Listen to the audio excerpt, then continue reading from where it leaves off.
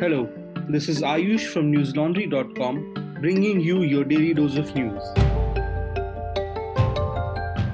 Today is Wednesday, the 11th of August, and Kerala has reported over 40,000 breakthrough cases of COVID-19 infections in people who have been vaccinated. According to NDTV, the central government has asked Kerala to send all such cases for genome sequencing, which analyzes the virus sample taken from a COVID patient and compares it with other cases. According to officials in the Ministry of Health and Family Welfare, there is worry if the coronavirus has mutated sufficiently to enable it to escape the immunity being provided by vaccines or previous infection.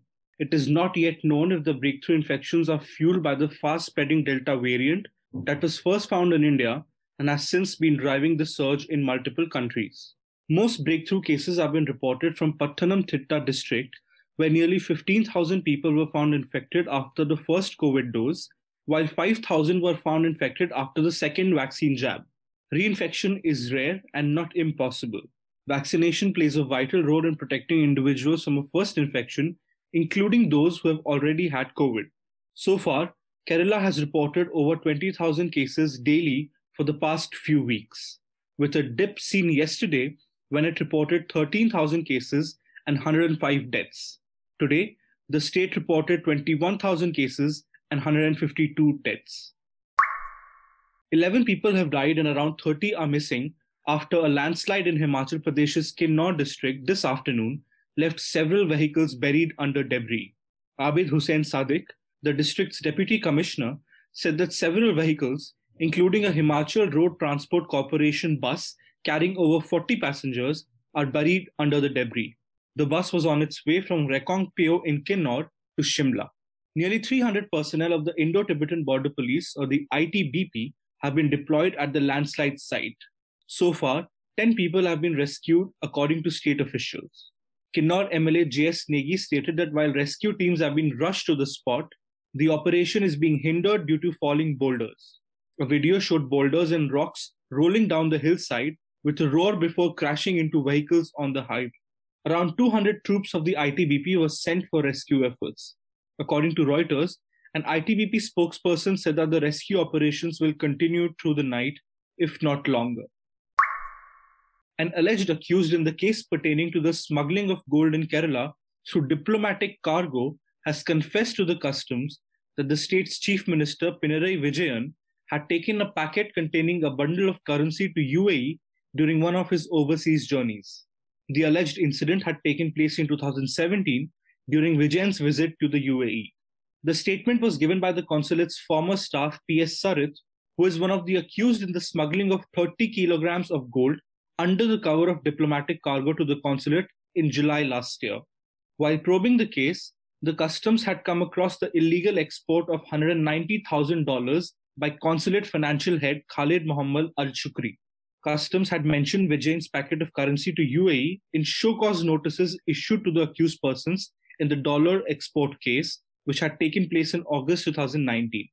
Earlier, CPIM leader and former Assembly Speaker P. Ramakrishnan had come under the shadow of an alleged smuggling of foreign currency out of the country. Sarit, in his statement before the customs under Section 124 of the Customs Act, said that in early 2017, he got a call from the General Administration Department of the state government saying that the chief minister had a plan to travel to the UAE. A Delhi court today granted bail to Bharatiya Janata Party leader Ashwini Upadhyay in connection with an event where hateful slogans calling for violence against Muslims were shouted at a rally in Jantar Mantar on August 8th. The police had arrested Upadhyay and 5 others from different parts of Delhi and its neighboring areas on Tuesday morning. The 5 other men were identified as Deepak Singh, Vinod Sharma, Vineet Bajpai, Preet Singh, and Deepak Kumar. They have been charged with promoting religious enmity and Section 51 of the Delhi Disaster Management Authority Act for violating COVID-19 protocols. Upadhyay was remanded to 2 days of judicial custody, following which the Supreme Court advocate sought bail. Sunday's event had been organized by Upadhyay as part of an effort he called the Bharat Jodo movement.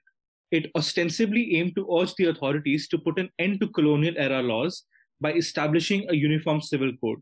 However, videos from the event site, less than 2 kilometers from the parliament, showed a group of people shouting slogans that call for the murder of Muslims. During the hearing today, the Delhi police told Deputy Metropolitan Magistrate at Patiala House Court, Udbhav Kumar Jain, that the BJP leader was a speaker at the event and they are investigating whether he was present when anti-Muslim slogans were shouted. My colleague Shivangi was also at the spot and captured some of this sloganeering. While the police claim that the protesters are unknown, Shivangi interviewed them and found out who they are. You can watch her video report on newslaundry.com. It's titled, quote, "Meet the men who shouted anti-Muslim slogans in Delhi," unquote.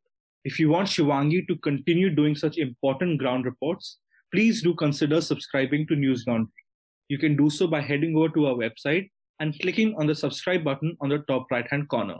Our cheapest subscription costs only 300 rupees a month. So please extend your support to independent media and pay to keep news free.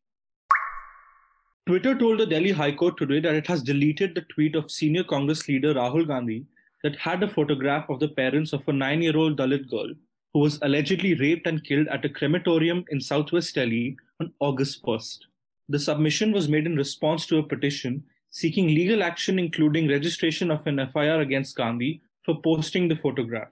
Senior advocate Sajan Povaiya, representing Twitter, told the court that the tweet has already been deleted since it was in violation of the microblogging site's policy. Povaiya also told the court that Gandhi's account has also been locked. The petitioner in the case is Makaran Suresh Marlekar, a social activist. His petition argued that Gandhi violated Section 74 of Juvenile Justice Act 2015 and Section 23(2) of the POCSO Act, both of which mandate that the identity of a child victim of a crime shall not be disclosed. When Advocate Gautam Jha, representing the petitioner, disputed the submission of Twitter and submitted that it needs to be put on record via an affidavit, the court took exception. While listing the case for September 27th, the court asked the counsels representing Gandhi, Delhi police, and other respondents to remain ready with submissions of 1 page or 2. Senior advocate R.S. Chima represented Gandhi in the case. The Taliban seized 3 more provincial capitals in Afghanistan and a local army headquarters in a blitz across the country's northeast. The insurgents now control some 2/3 of the nation as the US and NATO finalize their withdrawal after its decades-long war there. The fall of the capitals of Badakhshan and Baghlan provinces to the northeast and Farah province to the west put pressure on the country's central government to stop the advance, even as it lost a major base in Kunduz. Afghan President Ashraf Ghani rushed to Balkh province, already surrounded by Taliban-held territory, to seek help pushing back the insurgents from warlords linked to allegations of atrocities and corruption. While Kabul itself has not been directly threatened in the advance, the Taliban's swift takeover raises questions of how long the Afghan government can maintain control of its countryside. The multiple fronts of the battle have stretched the government's special operations forces, and the violence has pushed thousands of civilians to seek safety in the capital. The US military, which plans to complete its withdrawal by the end of the month, has conducted some airstrikes but largely has avoided involving itself in the ground campaign. That's all the news we have for you today. Have a good day or a good night depending on where you're listening from. See you tomorrow. All the News Laundry podcasts are available on Stitcher, iTunes, and any other podcast platform. Please subscribe to News Laundry. Help us keep news independent. To catch all our podcasts on news, pop culture, current affairs, and sport, visit newslaundry.com. Follow us on Facebook, Twitter, and Instagram, and subscribe to our YouTube channel.